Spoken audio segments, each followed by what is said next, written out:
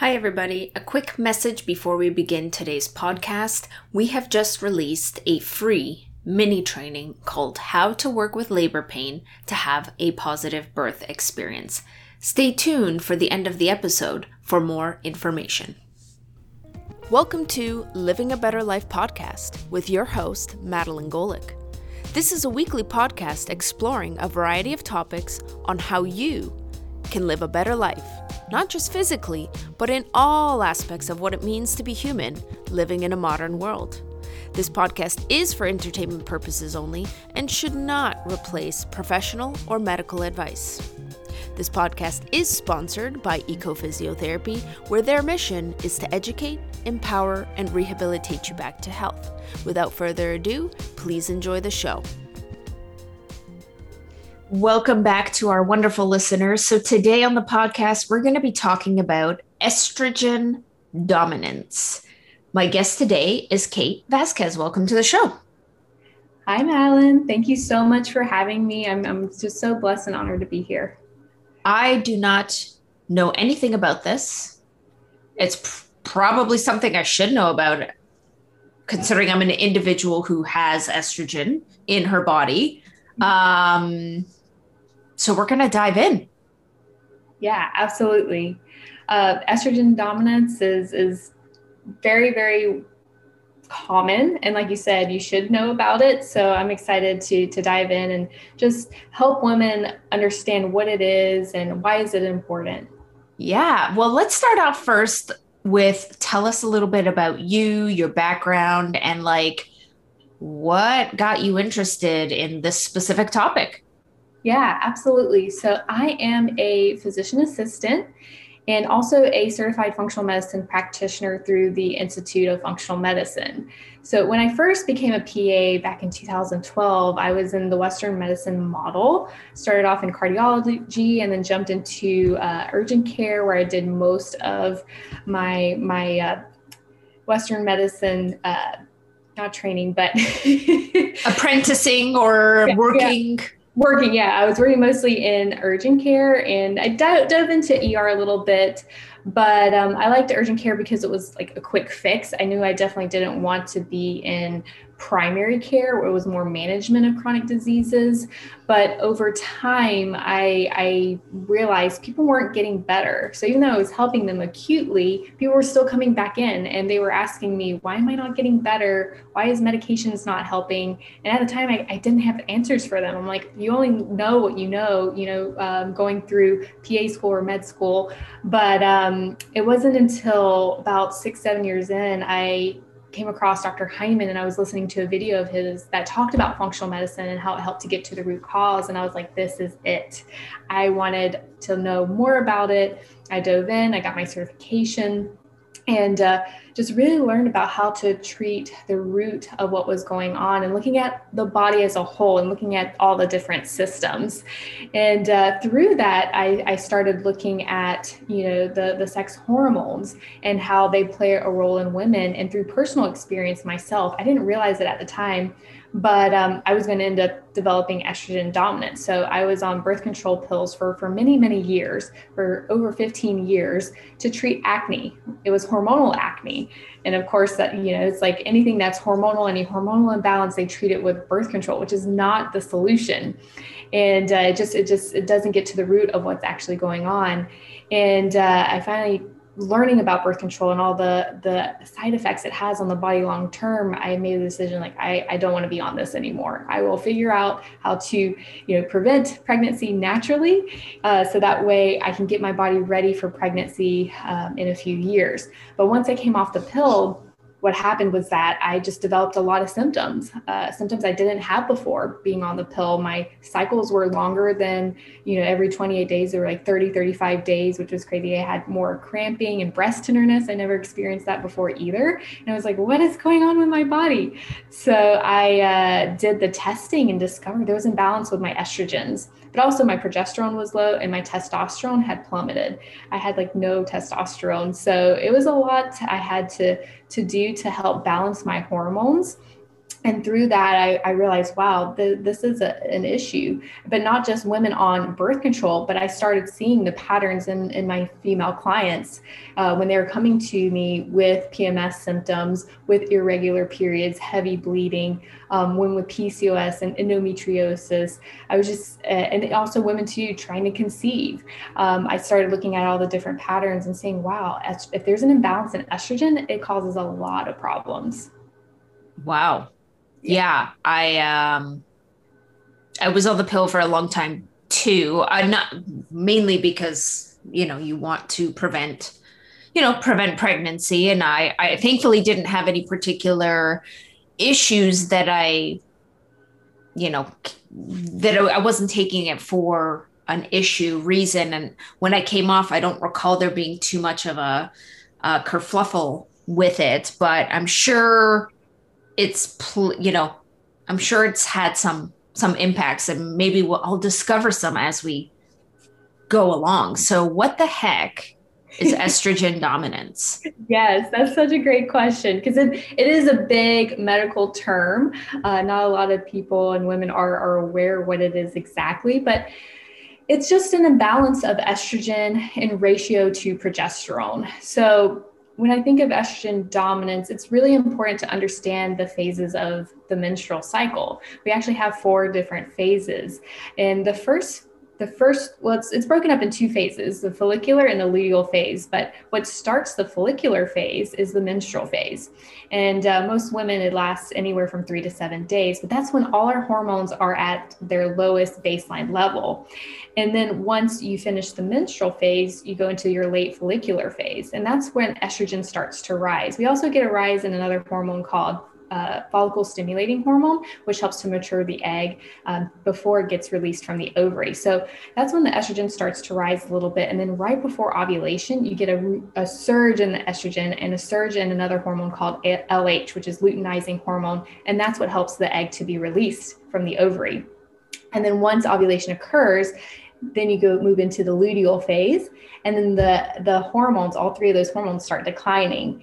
And then that leaves or paves the way for progesterone to start increasing, because progesterone is our pregnancy hormone. And it's within this phase, progesterone typically tends to peak. So for a regular 28-day cycle, it's around days 19 to 22. And there is a slight bump in estrogen during this time, but it shouldn't be excessive.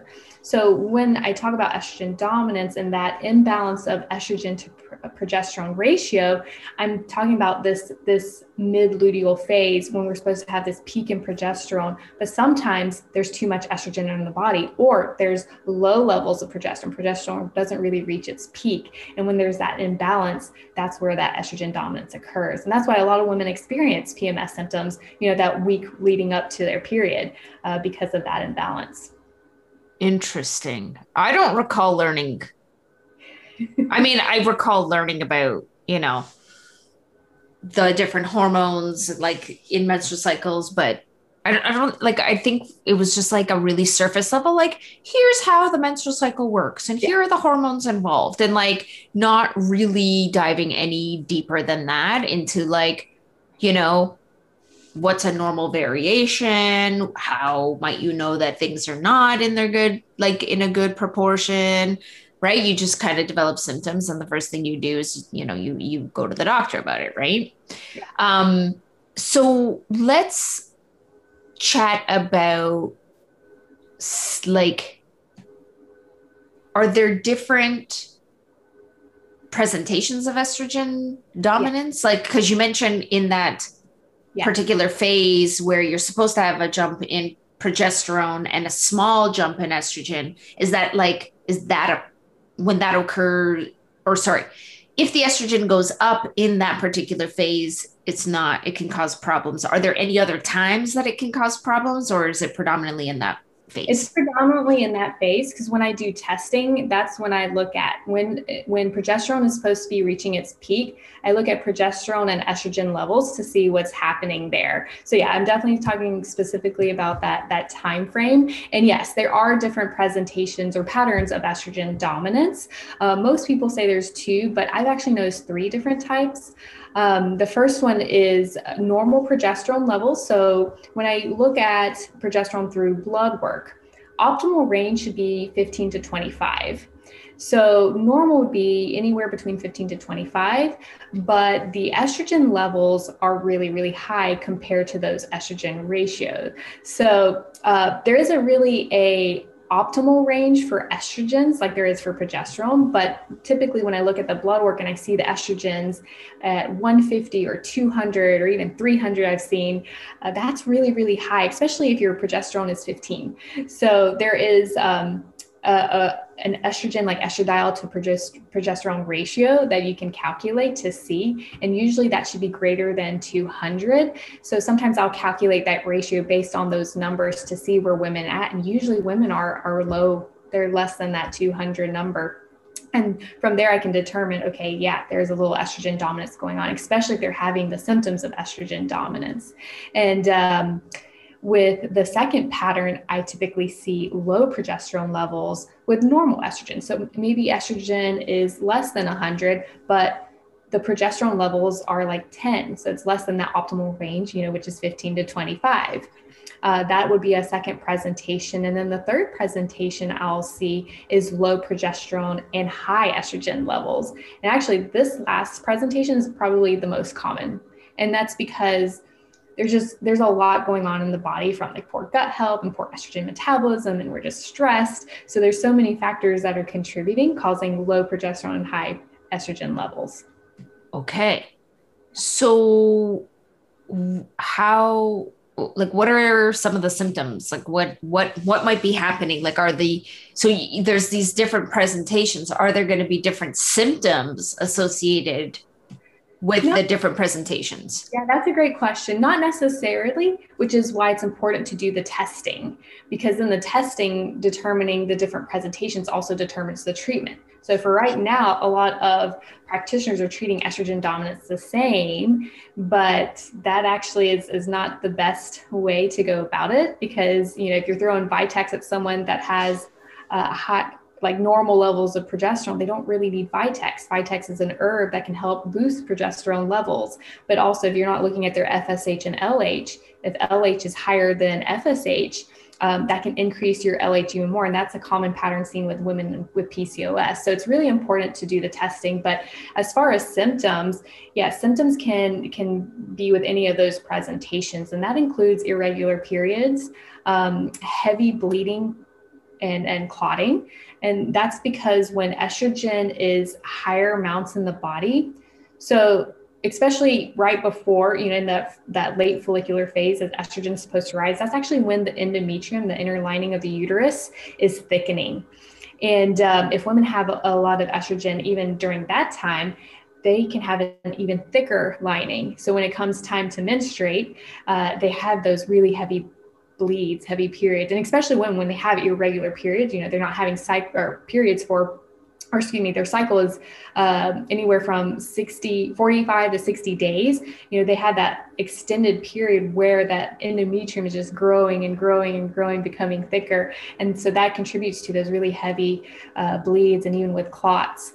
Another symptom is PMS symptoms. Like I mentioned, severe menstrual cramps, headaches, and mood swings. And then another symptom too is breast tenderness. And that's because estrogen causes the breast tissue to swell. So if there's too much in the body, it will cause the breast tissue to swell right before, in that luteal phase. And then it also contributes to development of cysts. So some women that have fibrocystic breast disease, they'll tend to develop cysts in their breasts. And then when that tissue swells, those cysts fill up with fluid. So again, causing that pain, that swelling, contributing to the breast tenderness. And then another symptom is weight gain. So that's very, very common in estrogen dominance, but not just anywhere, in the butt, hips, and thighs. That's like probably the most classic common symptom is when you see women primarily gaining weight, but hips and thighs, then you know there's an imbalance in the estrogen. But there's also other, symptoms that are common with estrogen dominance that can be seen in other disorders such as acne, brain fog, bloating, what else? Low libido, fatigue, and like I've mentioned before, even infertility, having trouble getting pregnant. Okay, so there's a spectrum of different ways, but what you're saying is because the presentations may be different, and that's where the blood work kind of confirms, because the symptoms don't necessarily indicate which of the presentations estrogen dominance can show up in.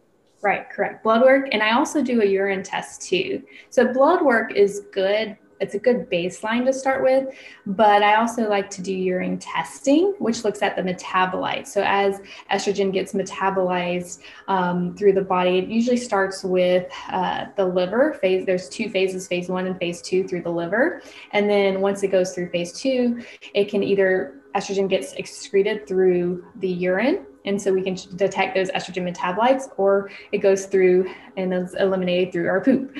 And that's usually phase 3. So gut testing, urine testing are really also important tests that I use to assess the metabolism of estrogen as well. And that can also help determine where is the best support needed. Do I need to support phase 1? Do I need to support phase 2? Do I need to support phase 3? Or do I need to support all of those phases? Wow. That's that's a little bit more complex, but thorough. Oh, absolutely. It is very complex. And when I first learned about, especially estrogen metabolism, I was mind blown. I was like, this is so over my head. But I realized it is so important because estrogen, there's three different estrogen metabolites. One that actually protects our breast cells against breast cancer. And then there's 2 metabolites which can increase. One can increase the growth of the tumor, the cancer cells. The other one actually damages DNA, which then also can promote breast cancer as well. So it's like, if we can do the testing and really see, what those metabolites look like and support it, we can actually prevent a lot of breast cancer that's happening. Wow. I do believe that. Yeah. How do we get estrogen dominance? Like, is that just like a genetic thing that happens, or like, is it environmental? Is it both? Absolutely. That is a great question. I do believe it's both. So when I discovered that I had estrogen dominance, I was looking at, okay, what was contributing? Because I had really worked on my gut health and removed a lot of inflammatory foods. And it wasn't until I looked into the metabolism of estrogen, I realized I had a specific mutation of a gene called CONT gene, which affected my phase 2 metabolism. And in order to support that, I needed B vitamins, I needed magnesium. So yes, genetics definitely do play a role in estrogen dominance, but also lifestyle too. And I mentioned gut health. So gut health, most everybody has issues with the gut. I have yet to see one person that has like a perfect gut health.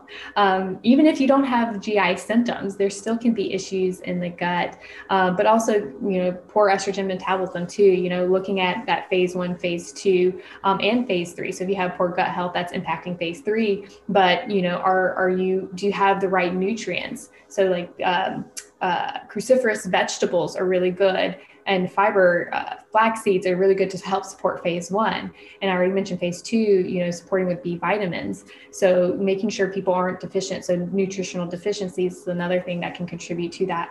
Also, another big one is toxins. So we have so many toxins in our environment today, more than ever. And if you look at, are you familiar with Environmental Working Group? They do the Dirty Dozen, Clean 15, and then they have the toxins list. Yeah. Oh my goodness.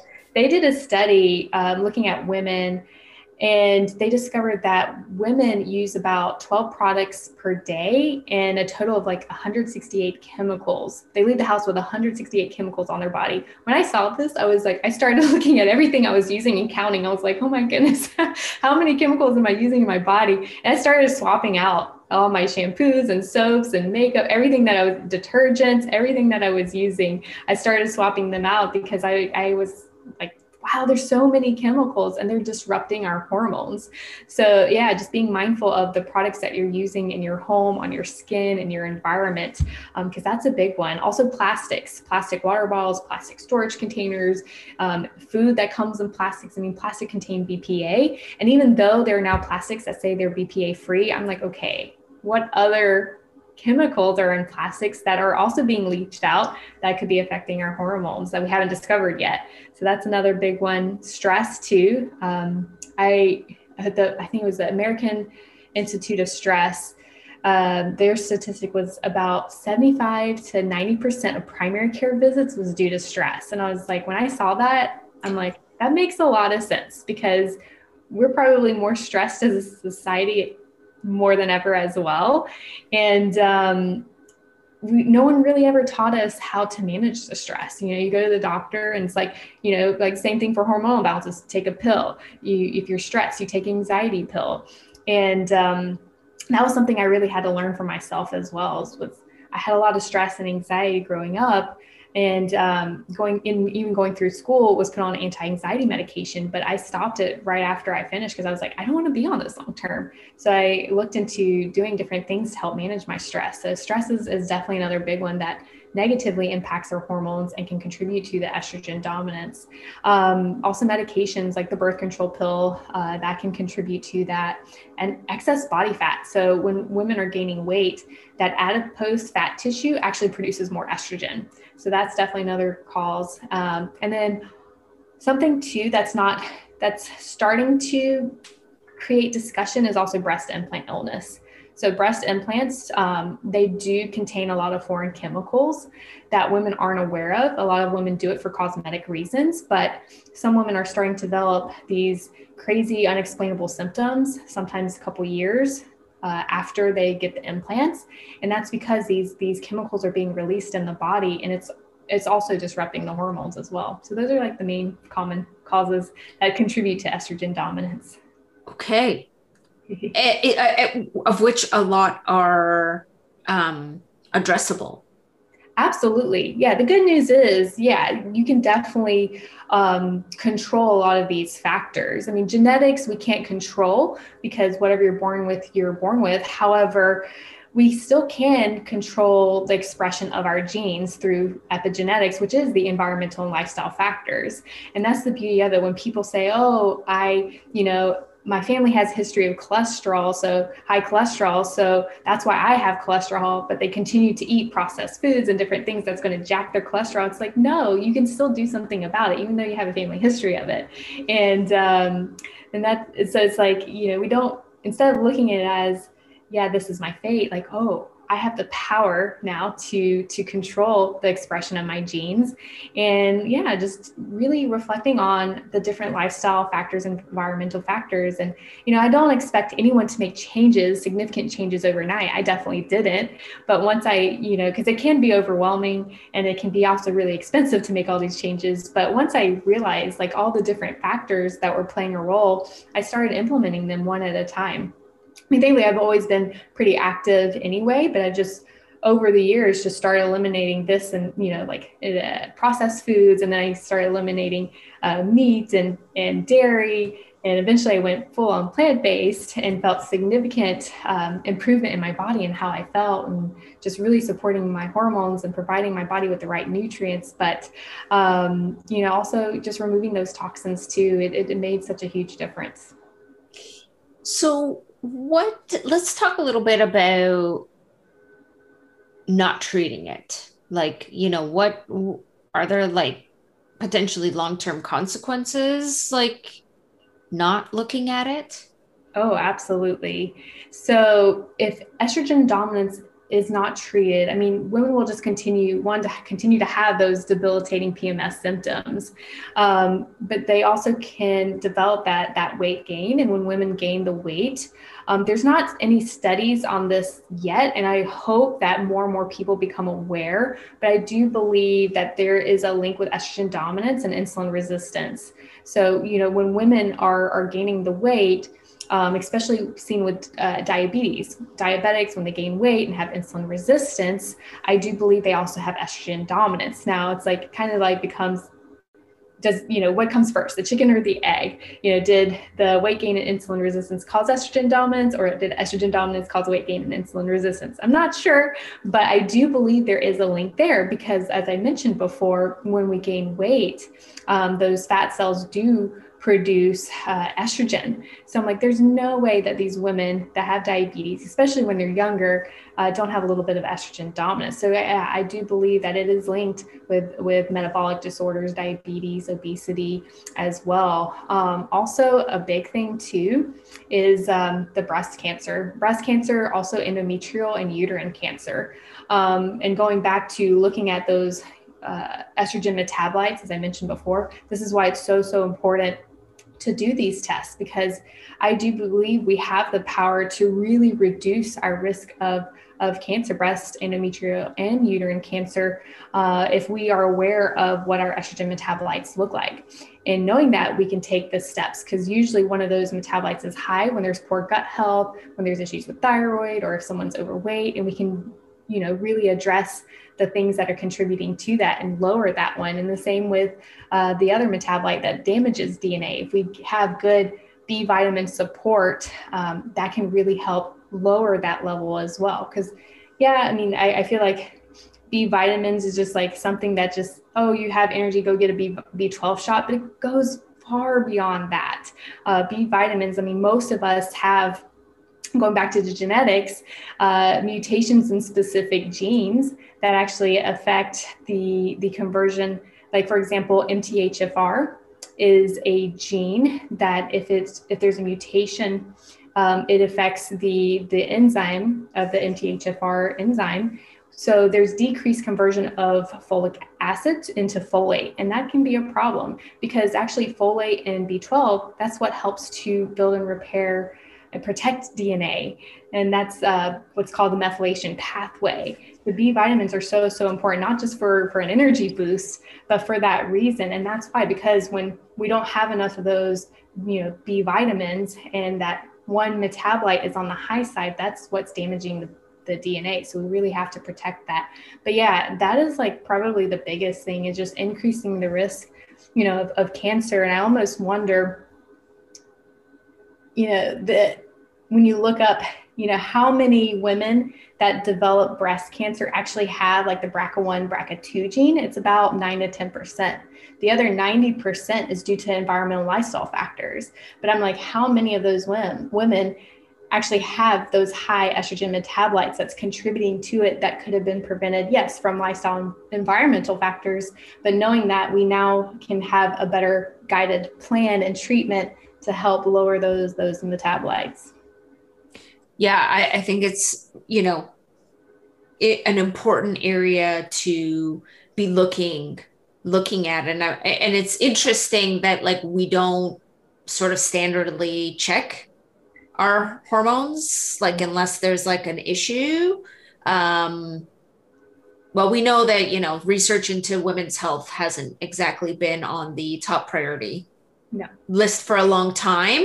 But yeah, with the number of breast cancer and it happening in earlier ages and just having such impacts on people's lives, I think we just need more information, even just as a woman, to be able to advocate to the physician, like, hey, can we like look at my hormones and just see, what's the state of my hormonal health, so that like if there's something off, like it should be kind of part of your yearly checkup. I don't know. I agree. I completely agree. Yeah, it's just, I'm like, now that I think about it, I don't think I've ever had my hormones checked until I went into functional medicine, because it's just like, there was no point for them to check, unless, like you said, there was a serious issue, unless I had really irregular periods or I wasn't getting pregnant, and like to rule out like PCOS or endometriosis. So it had to be something severe in order for the hormones to get checked. But the good news is that functional medicine is more about prevention. So let's actually do the testing, even if you don't have severe symptoms, because maybe there's something that we can prevent, like breast cancer cancer, endometrial or uterine cancer, from developing later on in life. And I think that's true preventative medicine. In fact, I was telling someone the other day, I'm like, in Western medicine, they do mammograms and colonoscopies as preventative. But unfortunately, it's like once they actually find the cancer, they may be checking for years and years and years. And if they do, find the cancer, the tumor, even if it's stage 1, yes, they can address it right away. But the problem is that it still could have been prevented through other different measures. So these tests aren't really true preventative tests. They're catching it right as the cancer is developed, not actually looking at, okay, what can we do to prevent it from happening in the first place? Because if it was true preventative, it wouldn't be there. Yeah, I don't know that I would classify it as preventative. I would classify that as early stage detection. Yes. Because you're not really doing anything. You're just like, is it there? Is it not there? Is it there? Is it not there? Correct. There's nothing, you're not necessarily doing anything about it. And it's not providing any information other than yes or no. Exactly. Right? With respect to like the processes and the things that may be contributing to the development, right? Because once the test says yes, well, it's like you already have it. Right. Right. Absolutely. And then it's reactive. It's not proactive. Right. Exactly. What about birth control? Can birth control cause estrogen dominance? Is like, what's the deal with the birth control? Yeah, absolutely. So there's not any studies on it yet, but I do believe there is. Not surprised. I know, right? I know. It's like there's a lot of studies like why women should take birth control, but as far as like the long term, I mean, granted, okay, I will say there are some studies like looking at long term impacts, such as it can affect gut health. It can contribute to leaky gut and actually contribute to the development of like Crohn's and ulcerative colitis. It could also increase something called sex hormone binding globulin, which is a protein that actually binds up hormones. It can bind up a little bit of estrogen, but mostly it binds up testosterone, which is what happened with me because I was taking it for so many years. It bound up a lot of my testosterone. So when I came off, I barely had any testosterone left. But I do believe there is a link with estrogen dominance and taking birth control, and that it can contribute to it because, estrogen, again, going back to estrogen metabolism, when it gets metabolized through the liver, it goes through phase 1, where it's still in its active form. But then once it goes through phase 2, it turns into an inactive form and it becomes water soluble. So then it can get, excreted through the kidneys, through our urine, but it also can bind to bile. And once it's bound to bile in its inactive form, then it goes to our intestines and out it goes, eliminated through our poop. But I do believe that birth control impacts that estrogen metabolism by actually decreasing the liver's ability to produce bilirubin, which is what produces bile. So if we're not producing enough bile to help bind those estrogens, it's accumulating in our body. So there are studies that actually link that estrogen or birth control impacts the liver's ability to decrease that bilirubin production. But also going back to like it's impacting gut health. So when there is a disruption in the microbiome is all the microorganisms that are in the gut. And if there's an overgrowth of bacteria, such as yeast, parasites, or bacteria that's growing into the small intestines called small intestinal bacterial overgrowth, there's an enzyme that usually is low in the gut. But when there's that dysbiosis, that overgrowth disruption of the microbiome with whatever pathogen it is, it can actually increase this enzyme, and it's called beta-glucuronidase. And when this enzyme's increased, it actually turns the inactive form of estrogen back to its active form. And so when that happens, it's like telling the body like, oh, the estrogen, it's like, I'm ready to go. I'm not ready to get excreted. So the body then is like, okay, well, let's get you back into circulation. Since you're active again, and there's links, like I said, birth control affects the gut health. So when that happens, and I had this too, I had elevated beta-glucuronidase. So my body was just recirculating those estrogens. And that again contributes to estrogen dominance instead of getting rid of it through phase 3. Okay. So I guess my question is like, how do you then how does a person decide? Do I go on birth control? Do I not go on birth control? Which birth control do I go on? Because there's so many options now. Like, how do we? You may have an answer or not. This just kind of sprung in my head because now I'm like, then what do I do? Right, absolutely. I think it's definitely a great question. And definitely you want to have a discussion with your provider. So if you're contemplating birth control, definitely discuss with your provider, what are the long-term effects? Because yeah, we all know, well, we should know that long-term, it can increase the risk of heart attack and strokes. So knowing that, because it contributes to blood clots. So and then if you're a smoker and take birth control, your risk is even higher. So definitely having that discussion with your provider about what are the long-term effects, but also doing more research too, because what they're not going to tell you is that, oh yeah, it's going to increase your sex hormone binding globulin. So your testosterone is going to plummet and you're not going to have libido and your hair is going to fall out. And it's going to impact your estrogen metabolism. So you might develop estrogen dominance, and they don't tell you, oh, your symptoms with PCOS and endometriosis, when you come off of it, it's going to get worse. They don't tell you these things. They just say, yeah, take the birth control. It's going to manage your symptoms. You'll feel much better. So definitely have that conversation with them. But I also recommend exploring your options. Yes, there's different types of birth control. There's the pill, there's the injection, there's the patch. They all contain hormones. There's a non-hormonal form called the copper IUD, but I have had some clients from previous experience did react because sometimes our bodies can react to heavy metals, and copper is a heavy metal, and it's also a foreign body, so when there's something foreign in our body will try to attack it because it shouldn't be there. So just keeping in mind, yes, there's different options. If you want to go for a non-hormonal, I would say the copper IUD would probably be the better option. However, there's still that risk that your body might reject it and you might react to it. I personally recommend the natural fertility method, and that's just learning about your body. So this is where you learn how it's best to track your cycle. And I recommend downloading an app. I personally use Glow, but there's Flow, Clue, Daisy. There's so many different apps out there. And by tracking your cycle, you can really learn your body's patterns and rhythms and figure out when are you ovulating, because we really only have like 24 hours that we can get fertile. And if we know this, I do believe we can have the power to take control of our fertility. And so when you're tracking our cycle, you want to also check your basal body temperature, which is really, really important, because if you just do one method, it's not as effective.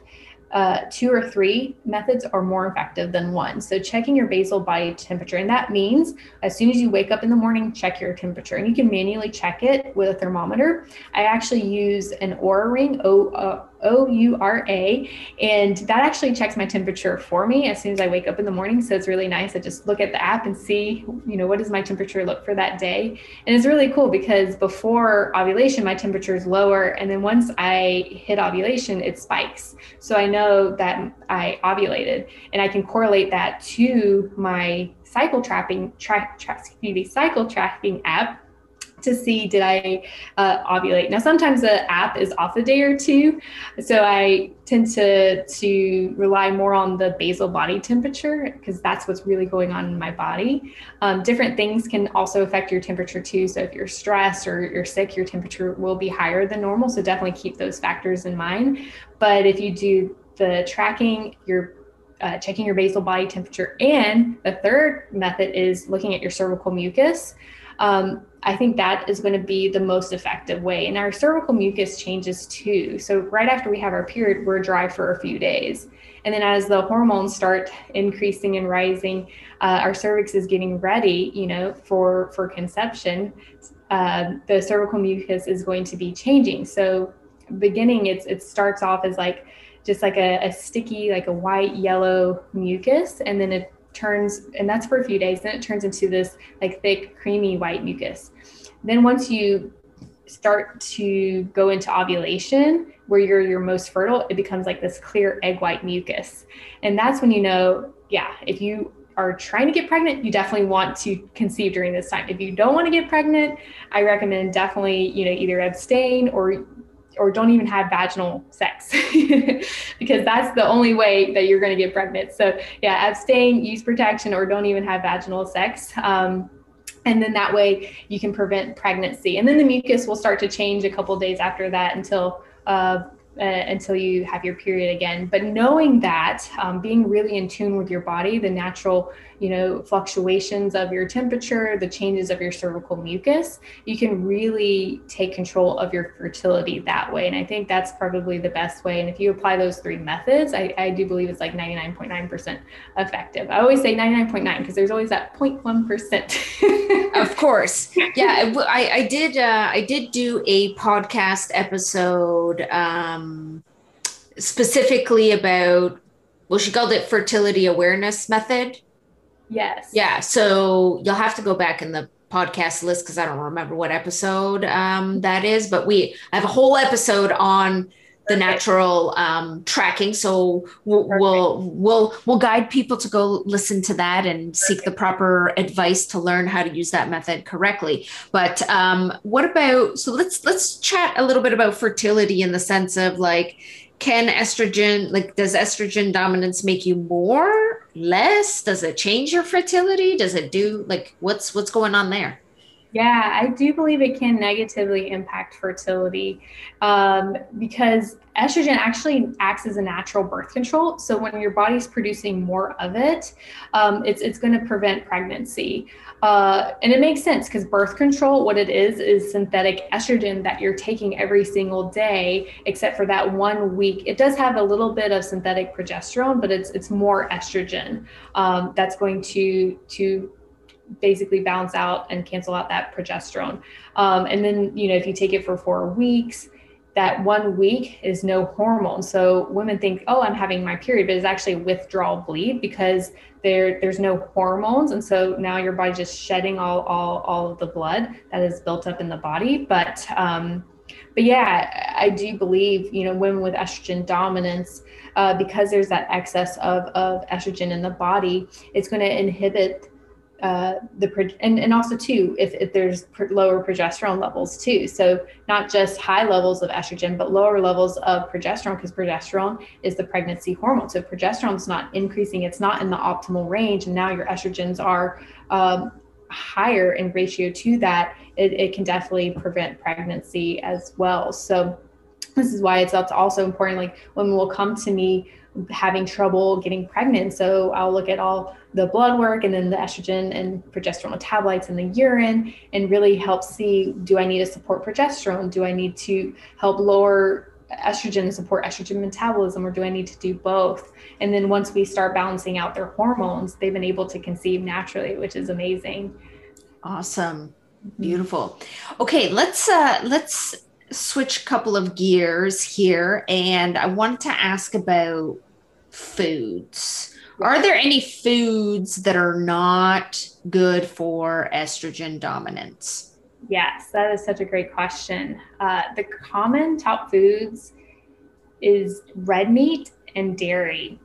So a lot of people aren't aware, but when especially back in the day, and I was guilty of this, I used to eat a lot of red meat and dairy. I mean, I grew up in the South, North Florida, which is like South Alabama. And of course we loved our steak back then and dairy. But yeah, back then meat, or cows, chickens, they were just pumped full of hormones.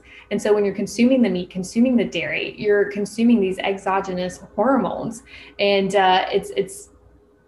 it's increasing. It's basically what's called a xenoestrogen, and a xenoestrogen is a foreign compound that mimics estrogen in the body. Well, it is estrogen from cows and chickens, but it's attaching to our own receptors in the body in addition to our own receptors, and so that can definitely contribute to estrogen dominance. So I would recommend eliminating red meat and dairy at least for a couple months to see if that significantly improves. Yes, there are better quality sources of meat and dairy, but I still recommend avoiding it just in case.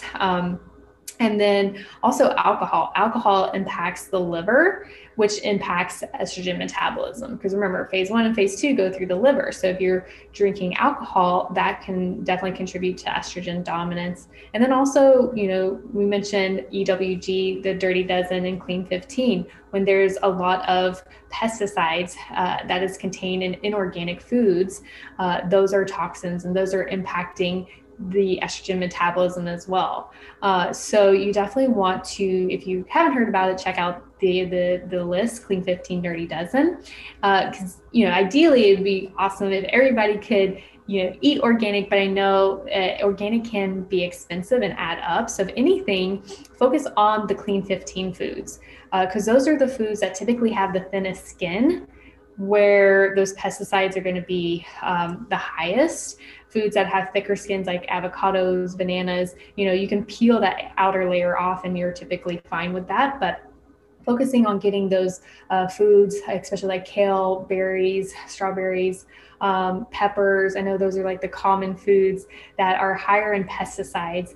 And at the end of the day, I know organic foods are not 100% free of pesticides, but I would rather consume organic foods with a lower pesticide amount than those that have a higher, because at the end of the day, we want to lower that toxic burden on our body. So our liver is not working so hard to get rid of all these toxins, which then negatively impacts estrogen metabolism as well. But yeah, those are like the main ones. Yeah. But also too, not just in terms of estrogen dominance, but gut health too, which indirectly impacts estrogen dominance, is just like inflammatory foods such as gluten and dairy. Sometimes peanuts, corn contribute as well. Another thing is soy. A lot of people are afraid to consume soy. They think, oh, soy and flax. Soy and flax are phytoestrogens, which are weak estrogens found in those plant foods. But if you consume organic and non-GMO sources of soy, I think those are fine. I think you want to avoid the processed forms of soy, like soy milk, soy cheese, soy protein alternatives.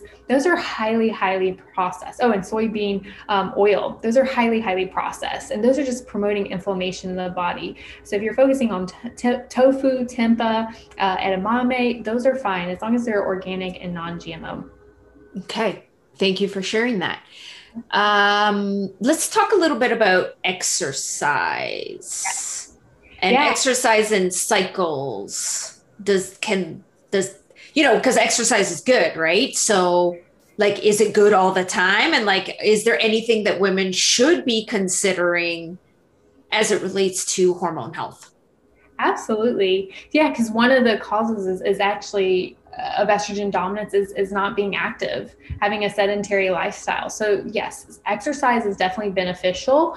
However, it is important to understand, as I mentioned, the menstrual cycle phases, because our energy fluctuates with our hormones.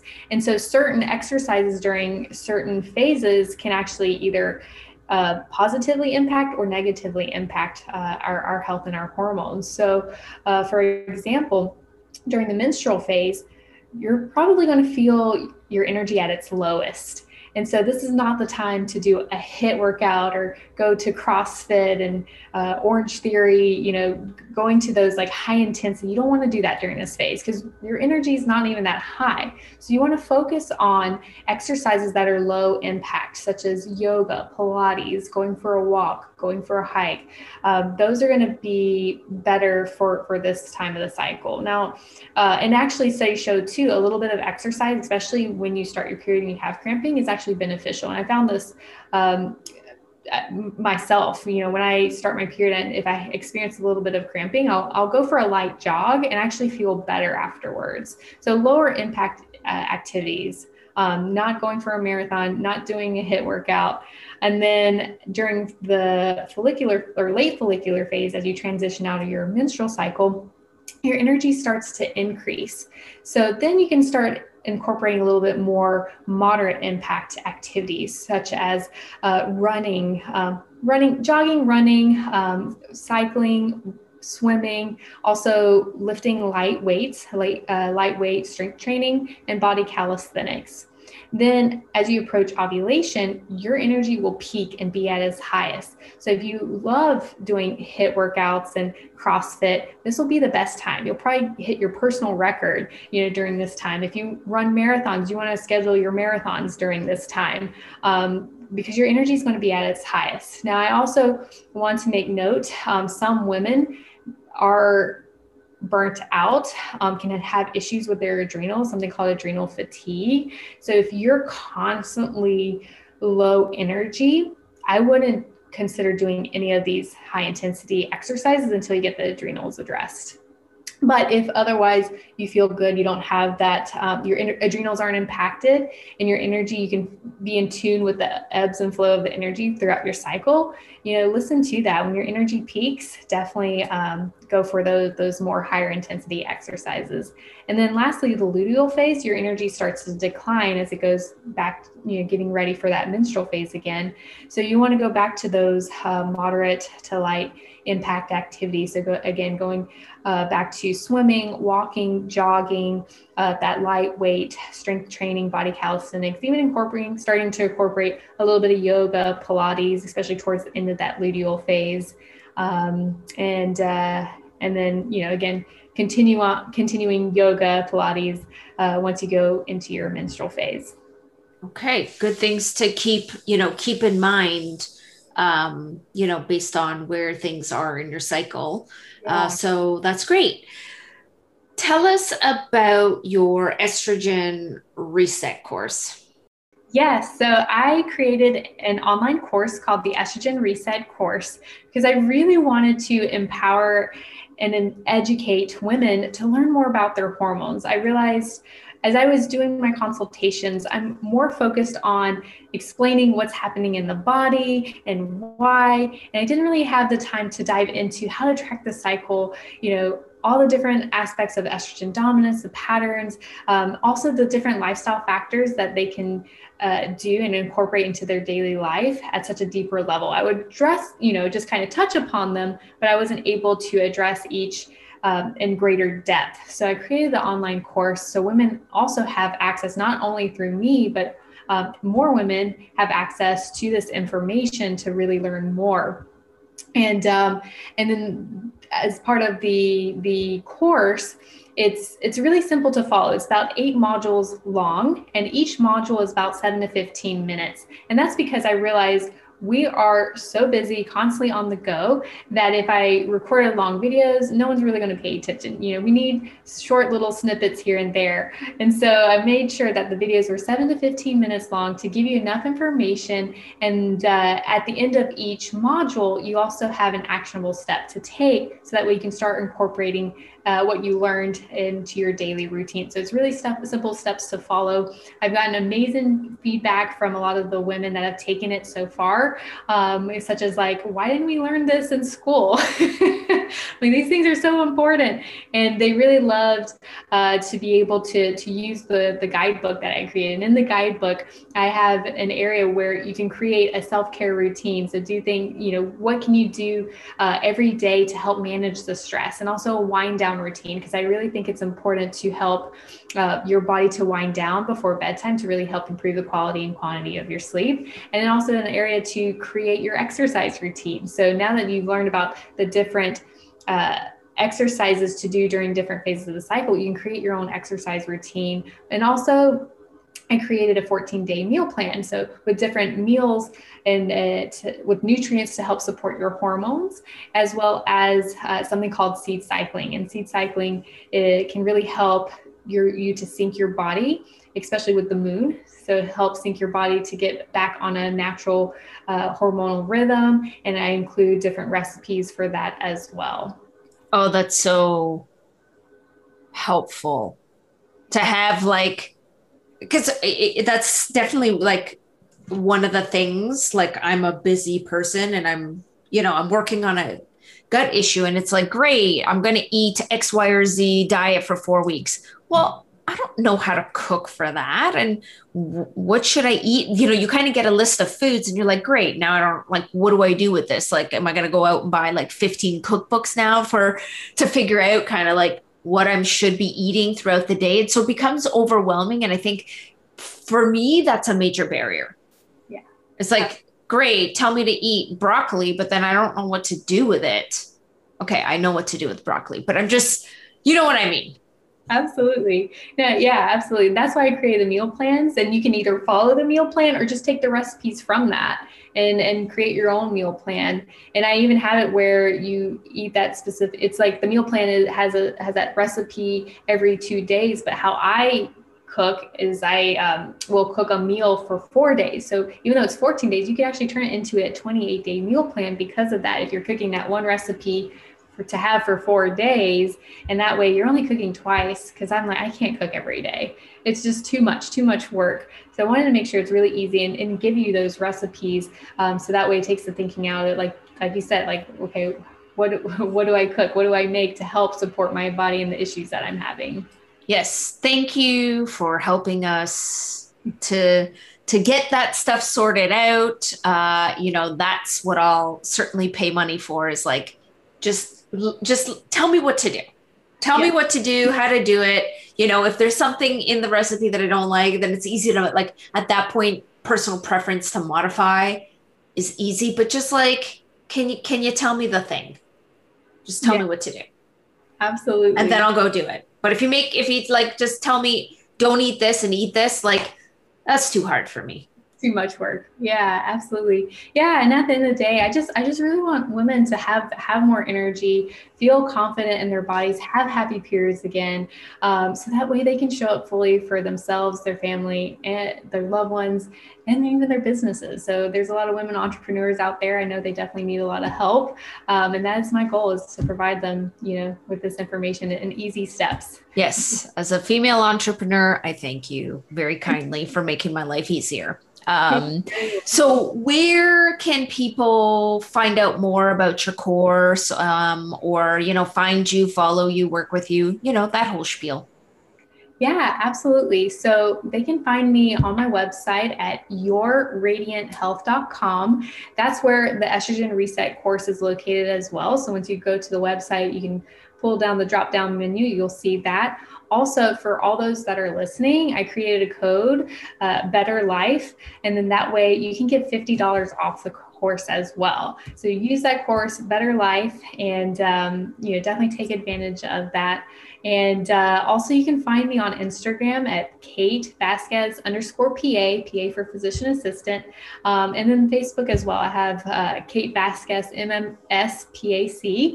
You can find me there as well. I'm more than happy to, if anybody has questions, I respond. Also, if you're interested in working alongside me, I also have the option for a discovery call. So you could definitely schedule a complimentary 15-minute discovery call just to see, is this the right fit for you? Awesome. And to all of those that were like, what did she say her handle was? Don't worry. We're going to put everything in the show notes.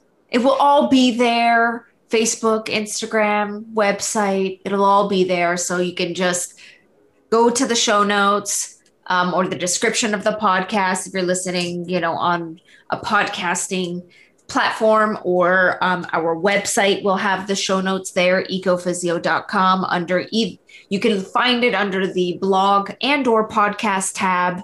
Everything is there. Just go there, copy, paste, click, and you'll get connected. And we'll put the coupon code for the $50 off her Estrogen Reset course in there as well, so you can copy and paste it. I want to thank you so much for coming on the show. Oh, wait, there's one more thing. You're writing a book? Yes. I'm glad you reminded me. See, I almost forgot about it because I didn't put it in my notes. But then I was like, there's one more thing before everybody runs off. Tell us. Yes, absolutely. I am currently writing a book on estrogen dominance. It's called Estrogen's a Bitch. And I don't use this term lightly. In fact, I don't really like to use this term. But when I was thinking of the imbalance of estrogen in the body and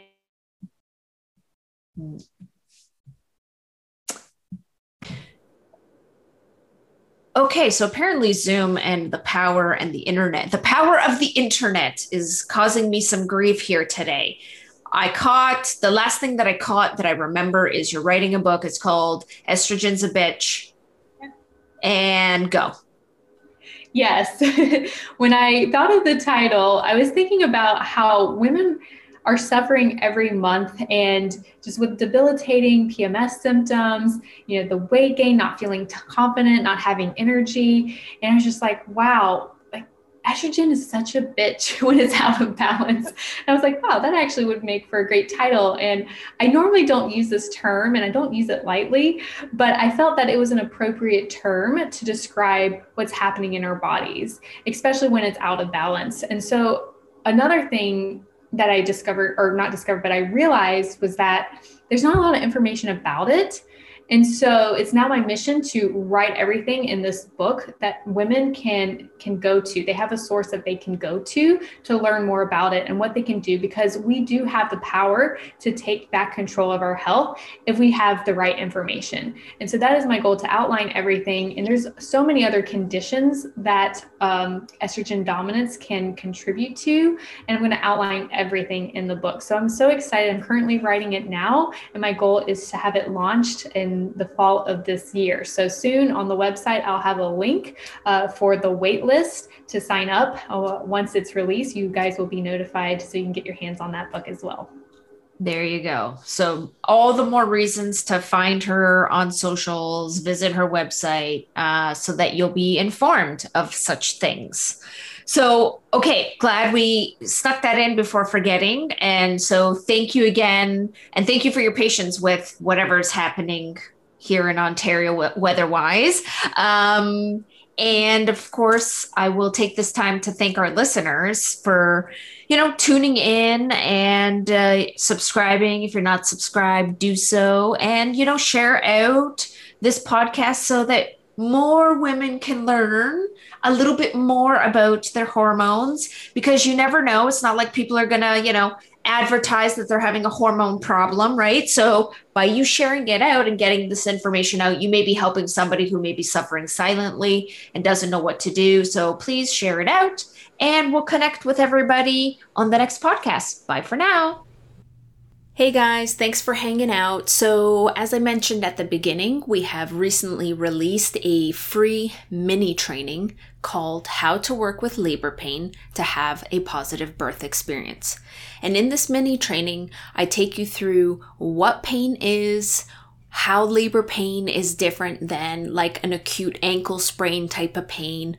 I talk about the 3 different ways that you can work with pain. And then at the end, I actually teach 3 different ways that you can work with labor pain to have a more positive birth experience. If you would like to access this free mini training, you can go to courses.ecophysio.com/mini training, or you can look in the description of today's podcast episode. At the end of the description, a link will be there for you to get the free mini training. Hope to connect with you there. Thank you for listening to Living a Better Life podcast. Make sure to subscribe to our show to stay up to date with our latest and greatest episodes. We would also love to hear your comments, suggestions, and reviews. Thanks again. Until the next episode. Bye for now.